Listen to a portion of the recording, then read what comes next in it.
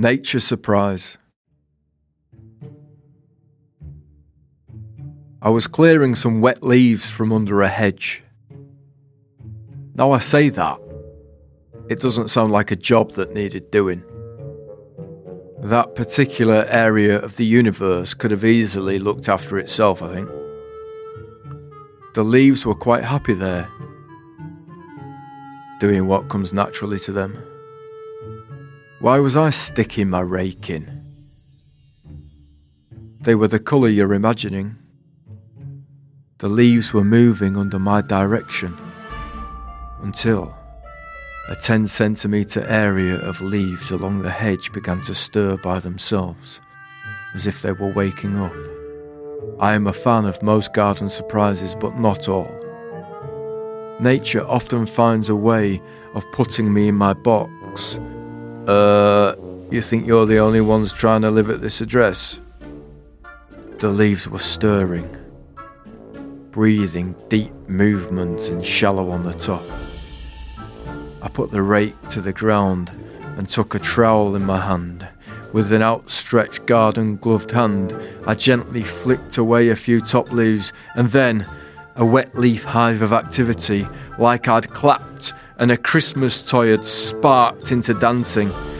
I saw its pale underbelly first, then legs moving quickly, like its chain had come off its bike and it was still pedalling. I took a few steps back. It resembled an overturned, undercooked Yorkshire pudding, unable to support itself. I am often startled by the underside of living things. Stingrays, slugs, crabs.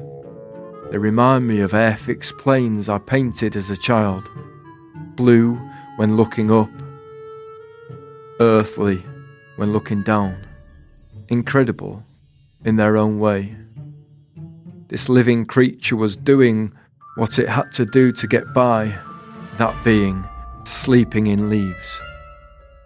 It found its way onto its front and looked at me as if to say, "Happy with that? Look at me if you want. This is what I look like, yeah. This is me. I sleep under a hedge." I'm sure it sighed. The toad's sigh. Orange eyes sat bright in its khaki body. I think it was the toad who's on the television sometimes.